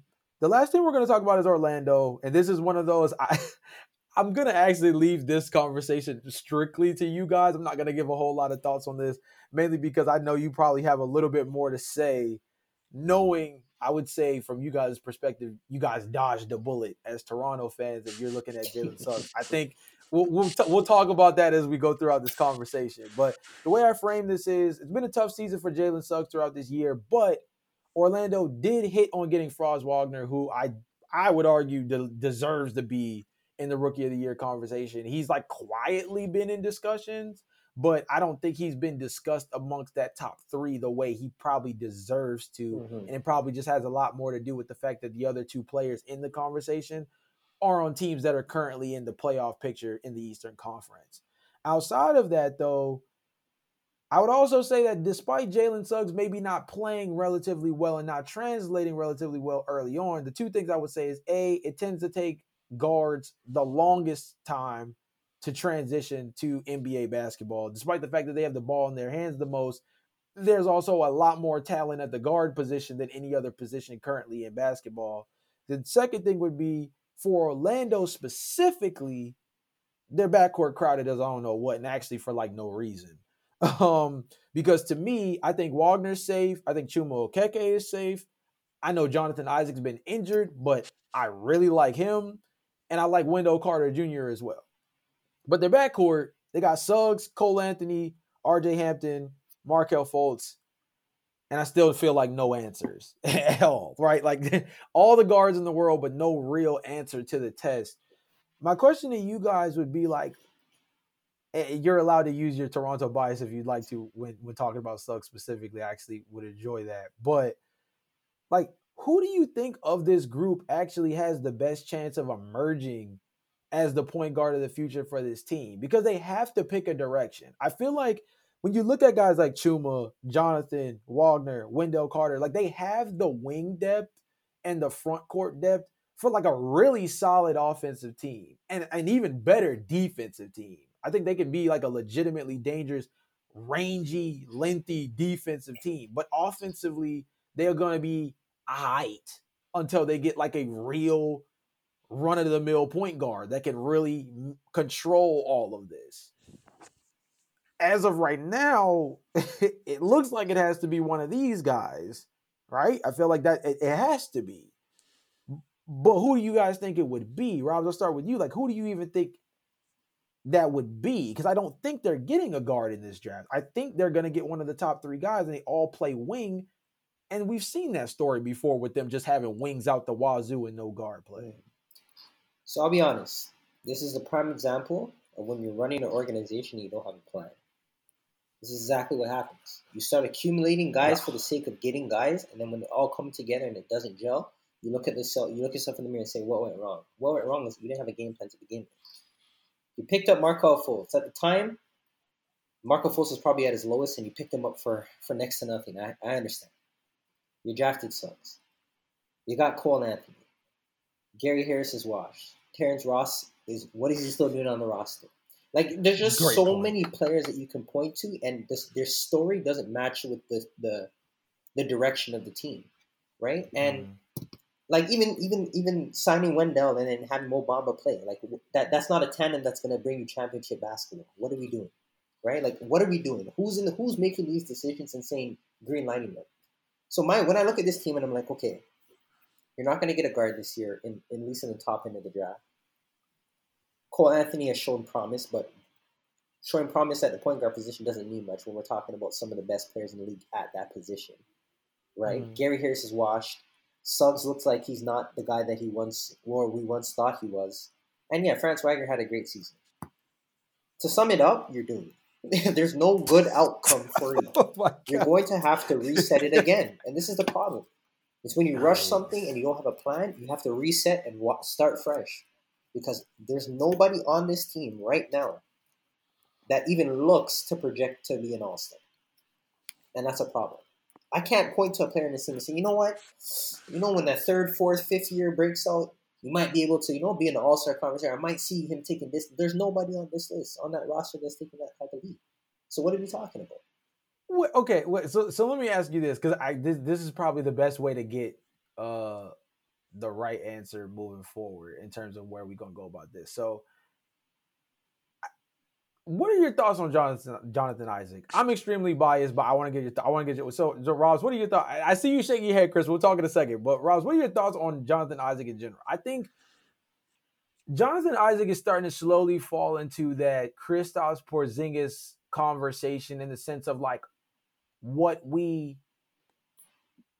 can be and what he has been, what people view his potential as being, and what the sample size projects. I, of course, as if it hasn't been already kind of illustrated by my continuing to bring him up, am a guy who looks more towards his upside. This is a guy who the last time we saw him on the floor, I thought he was top 5 in terms of being in the Defensive Player of the Year conversation. I thought he has that kind of versatility. I think he's a guy who overall, I think you can build a defensive-oriented roster around. And if you're going to be an Orlando team that seems to be trying to build around having length on your squad with guys like Franz Wagner, Wendell Carter, and so on and so forth, that's a good anchor inside and on the wing to have. Now, obviously, his injuries have made it very hard to stay on this struggle bus. And that's why I ask you, like, what are your thoughts on him based on what you've seen? Because if you already are off on him, I don't know if him coming back makes you feel any better or actually any worse about this Orlando Magic team moving forward. So, Roz, I want to get your thoughts on Jonathan. Here's the thing. When Jonathan Isaac is at his best, I truly believe he's in the conversation for Defensive Player of the Year. I truly believe that.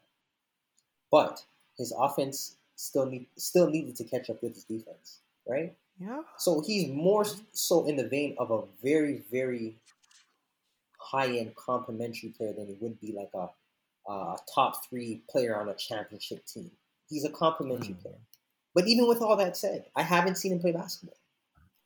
He hasn't played basketball. He's played more than 35 games or more than 40 games once. He's never averaged more than 30 minutes a game. Ever.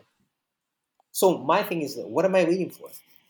I'm waiting for you to come back and maybe be 75% of what you were? Maybe? I can't take that risk. And if Orlando sits down there and waits for Jonathan Isaac to come back and thinks that he's going to be the difference maker in terms of their trajectory, they're fooling themselves. Jonathan Isaac is dead food. I'm sorry to say it. I'm putting it out. He's dead food. You need to realize when something's over and move forward. I'm so sorry. I'm so sorry. He's dead food. And I want someone to argue me and tell me that he's not dead food because you have nothing to show. Even when he was there, he had injury problems. Right? He's dead food. And it's so sad. But this is one of the situations where I keep saying again, you need to have a plan. Right? I don't think that they're waiting for him to come back. Not ruling that possibility out, though. But if they are, they're sadly mistaken. But he is dead food. He is dead food. Because even if he comes back at 80%, that is not a great player. I'm telling you right now, it doesn't matter how much defensive prowess he has. It doesn't matter how impactful he is. There's only so much you can do when your offense isn't up to par. And he didn't have horrible offensive numbers. What was he shooting? Just slightly below league average. And yeah, the last season he shot 47% from the field. But again, 10 shots a game. So like it's not really high volume. But your offense has to catch up before I can label you a great player. And even then, like, the injuries are just not spelling anything good in my book. So yeah, I'm just going to say it like that. He's dead food. Man. If you could argue and tell me differently, then feel free. Oh no, I actually want to hear Chris's point on this. Not only just because he was shaking his head earlier, but I want to get his thoughts on Orlando in general moving forward. But Jonathan Isaac included, because I think that's an important thing to focus on. Is there is a whole lot of optimism around the organization that if you put Franz Wagner with his length or next to a guy like Jonathan Isaac, and you look at this team currently constructed, to them the idea was that they need to get their guard situation figured out, because outside of that they have some quote unquote surefire upside guys around the guard position, but without the guard position being solidified, you can only go so far. It sounds like from the perspective of you guys that they have a lot more work to do than just the backcourt in general in terms of finding legitimate talent. That's where I wanted to pass it to Chris to get his thoughts, not just on Jonathan, but in terms of this team, with the team that they have and the backcourt situation that they have too. Yeah, for me, Jonathan Isaac, and I can just go on him first, real quickly. He's a myth, right? He's an urban legend, a campfire, a fairy tale. You know, he that synonyms, like, that is what this guy is. When we talk about synonyms, that's the vein. So I don't really want to speak about, we're just a basketball podcast, so we have to talk about basketball players, right? You know what I'm saying? Like, the guy doesn't play basketball. So yeah. Moving on to the players. Um, yeah, the reason why Orlando, the first thing Orlando has to do, and I don't know how you change the culture, and I think that for certain instances, culture is a thing, like it's a real thing. Orlando has been losers for so long, right? It almost feels like, they like, is Suggs really shit, or is he just on Orlando? You see what I'm saying? Like, it's that, like, The that's Sacramento theory. Yeah. exactly, and I feel like Yeah. that's what's happening over there now, to where it's Mm. like, I don't know what Orlando has been bad since Howard left. I actually can't remember. Like, yeah, they had a couple like first round exits where they got swept, but like, because you had such a short stay, we don't really remember. And it's been so long since you've been in the playoffs, and you've always been bad and been horrible draft picks over and over again. And it's just like, like, so that's the first thing. The second thing, when you speak about their backcourt, I want to take a victory lap on Jalen Suggs. And Robs doesn't deserve the victory lap. And a lot of us in Toronto don't deserve the victory lap about Jalen Suggs. Because a lot of us, I have friends, some of my boys, when we drafted Scotty Barnes, they said that they're not Raptor fans anymore. You see what I'm saying? I got people like that. I know people that have said, yo, forget about doing evaluations. Just take the last of the top four consensus. Jalen Suggs is the top four consensus pick. We can't waste this. We don't know when we're going to be back. So just take the Jalen Suggs is the last one. Please just take him, right? I was one of the only ones I know what that were saying, no, you don't do that. You know what I'm saying? Number one, I said Scotty Barnes was better before, like, before everything, right? But the reason why is because I was asking folks and I was saying, can someone please tell me what Jalen Suggs is good at? What is his plus skill?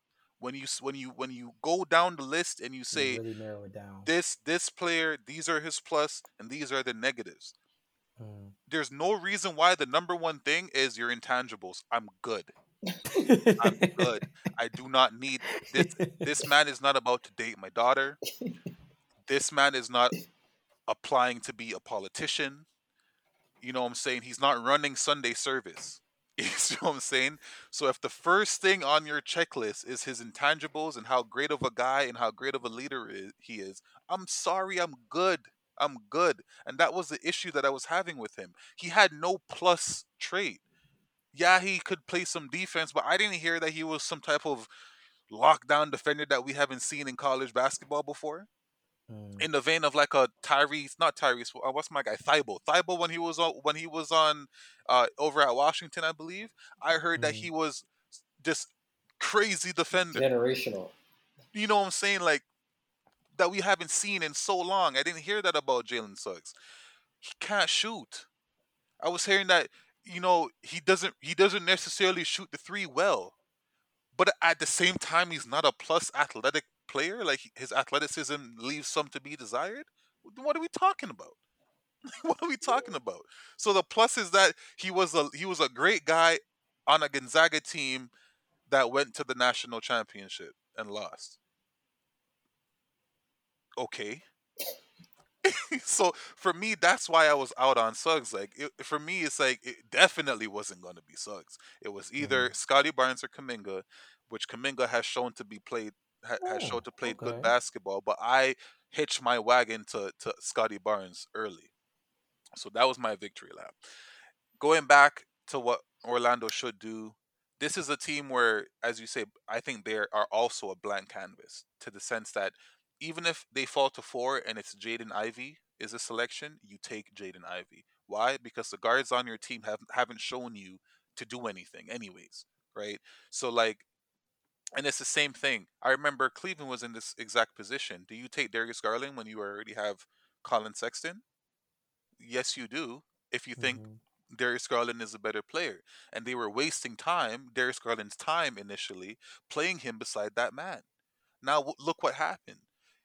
I'm sorry, Colin Sexton goes out for injury. I hope you get better, but this is no longer your team when you return. You're a bench player when you come back, right? And that's exactly what may have to happen in Orlando. I'm sorry, Mr. Cole Anthony. You averaged near to 20 points that year. If Ivy is better, go to the bench. Suggs, are you really shit? Okay, you don't play. Like, it's just that simple. There's no need to force it.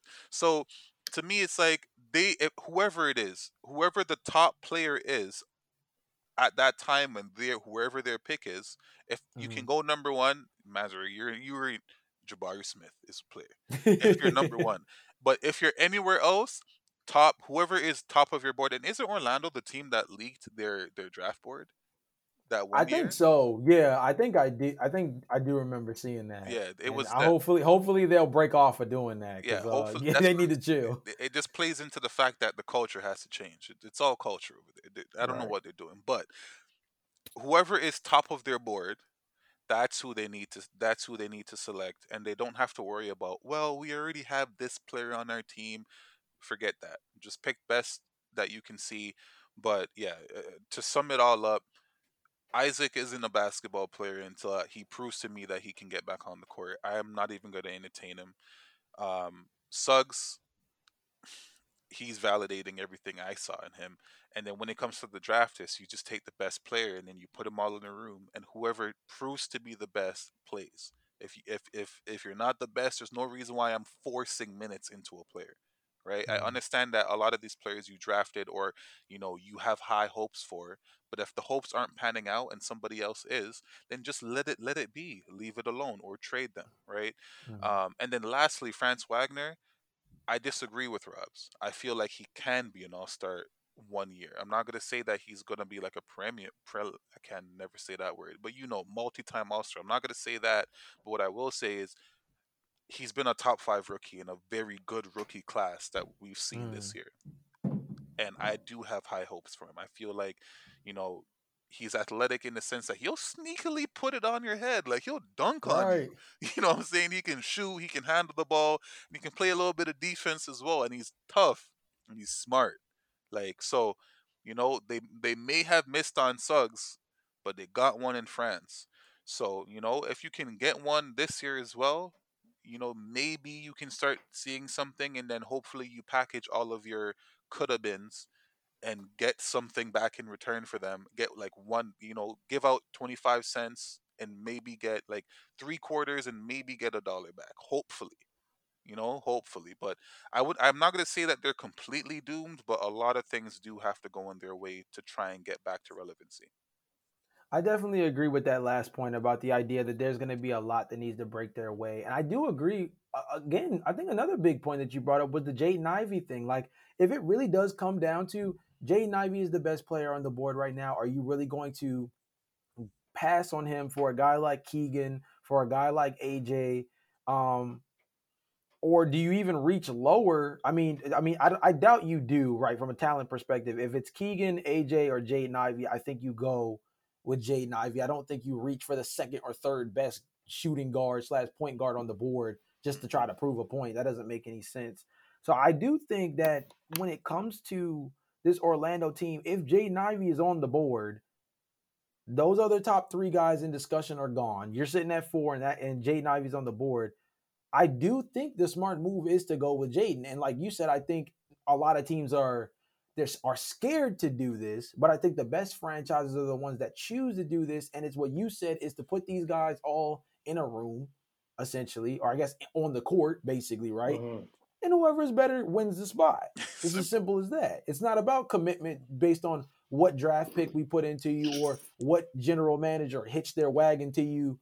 It's about who's going to produce. And believe it or not, I think Jaden Ivey's a guy that I think honestly can step in for Orlando and instantly create an identity for them. He plays with a lot of play. He plays with a lot of pace. He has the hyper athleticism that I think they've been lacking at the guard position with every single guy they've grabbed, including Markelle Fultz, for example, too, who they picked up kind of like for pennies on the dollar, like you guys were talking earlier. I think he gives them a certain level of pace. I think he still gives them the kind of length they're looking for. And he gives them the size that they lack, which is one of the things that was discussed about Cleveland at the time, right? Was, can you have two small guards next to each other? Well, I think inadvertently it was proven no, right? When it was Darius Garland and Ricky Rubio, things oddly worked a little bit better than they did when putting him next to Colin Sexton. Now, having Colin Sexton there didn't hurt them, but having a better player like Darius Garland leading the ship as opposed to Colin made all the difference. And sometimes it is just going to take creating that quarterback controversy, so to speak, right in the basketball locker room, of putting the guys in a table around at a table and saying, which one of you guys are going to be better? I know who we got, but this is who we're getting. So what are you guys going to do about it? That's going to be really interesting. In terms of setting a culture, I also think that's a big point too. So guys, what we like to do at the end of every podcast, and for the audience, we're gonna do this as a two-parter. Whether we have All Hustle No Luck back on the podcast for the second part, or we do it with somebody else or on our own, we're definitely gonna do a second part focusing on the Western Conference. This is just also almost 2 hours long, so we want to give you guys a chance to soak all of this information in. But what we like to do at the end of any podcast is, of course, give the floor to the guys that come on or the gals that come on to kind of plug their stuff in terms of anything that's coming up, anything they're doing individually at the moment, and just any like final words in relation to the topic that we're discussing today, if they have any. So, Robs, I'll start with you. Do you have anything that you'd like to leave the podcast on? Yeah, so I'll just say generally, like the Eastern Conference has come a long way. I know we talked about the scrubs of the conference, but in years past, you could arguably debated the whole conference outside of maybe three teams is trash. So I feel like we're coming a long way. We have a lot more talent in the conference, and yeah, some of these bottom teams, they may not necessarily have a direct path to getting better, but they're still interesting to watch. And I know that may not be the case for non-basketball fans, but I'll still watch a couple Knicks games. I'll watch some Orlando. I'll watch a Detroit game here and there. Like I'm not scared to watch these guys just because they don't have star-studded talent. It's still basketball. So yeah, the Eastern Conference has come a long way. Aside from that, I guess I'll just say for our pod, like we're available on all streaming platforms 8 a.m. every Monday morning. We're doing some big things. Obviously, we worked with you guys before. We've also worked with a couple other podcasts. Recently, just had one of our interviews used in, I guess what you would, is the equivalent to their ESPN, no, Chris? For Yeah, Sportsnet? yeah. It wasn't a special. Yeah. So they used part of our interview in what would be the equivalent of a ESPN segment in America on what we have. We call it Sportsnet here, but same thing basically. So, Oh yeah. yeah. So that was pretty big. That was pretty big. Yeah. He's the leading scorer in the interviews with the leading scorer in our college basketball program across the nation. So yeah, we're doing big things, a lot of great things, a lot of good talk. Obviously, we're not shy. We'll get at each other's throat, but with respect for the other people's podcasts, we're not making sure going at each other, no profanities, anything like that. But yeah, it's a good Don't lie, listen. my It's guy. good click. Also, no love. We don't go as hard normally. We usually go a little bit harder, but we have to clean it up when we have guests. So, or when we are guests, I should say. So, yeah, I'm excited. Hopefully, we get to do the part two, but I'm excited. Definitely. Chris, how about you? Anything else you want to leave the podcast on? Yeah. So, as I was saying earlier, first and foremost, appreciate it being able to come through and have an episode with you guys. Secondly, as Rob says that we were mostly speaking about the bottom, but sometimes you do have to highlight them because these, some teams stay here, but you know, Cavs were here a couple years ago, and now they're in the Exactly. playoffs, right? So it, people can free themselves out of purgatory. So it was definitely a good experience with speaking about these people on the bottom. And then lastly, just pivoting back over to our podcast as well. All hustle no luck, as Rob says. Normally it's the three of us, and you guys got a taste of the animation that especially I have on a day-to-day basis on some of these podcasts, and I promise you, like, it's far worse if you on hours, you know what I'm saying? So as you said, like, you come outside and you know, you gotta act a certain way outdoors in the public, but when you're at home, you know, that's when you can really you know, spread your wings. So yeah, definitely, it was a very fun experience. And you know, yeah, again, appreciate you, thank you.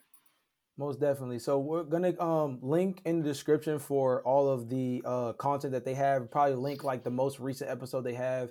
If you guys have that Sportsnet link for that in terms of like that being featured, swing that over too. We'll drop that down there. Links to the podcast, of course, will be included. These guys really are. These guys really are the real deal. We weren't. We were listening to them before we hopped on the pod with them as guests for them, and they're a real show. They definitely did help hold it back. I'm telling y'all, as people who have been guests on their podcast, they did hold it back. They watered it down a little bit for y'all to come to the Hoop Talk and kind of just give you guys a sliver. But if you guys really want to experience what the All Hustle No Luck podcast is like, definitely give them a listen. With that being said, the question of the day for you guys is this one: of the 5 teams that we discussed in the Eastern Conference, kind of going off of what Chris left us off with, which team do you think, with what they have on the roster currently and what they have moving forward in terms of draft picks and assets, do you think is most likely to be able to pull themselves out of purgatory and maybe even be a playoff or play-in team next season? Drop that in the comments down below or hit us up on Instagram. With that being the case, appreciate you guys, and we will catch you on the next episode. Remember to like, comment, and subscribe.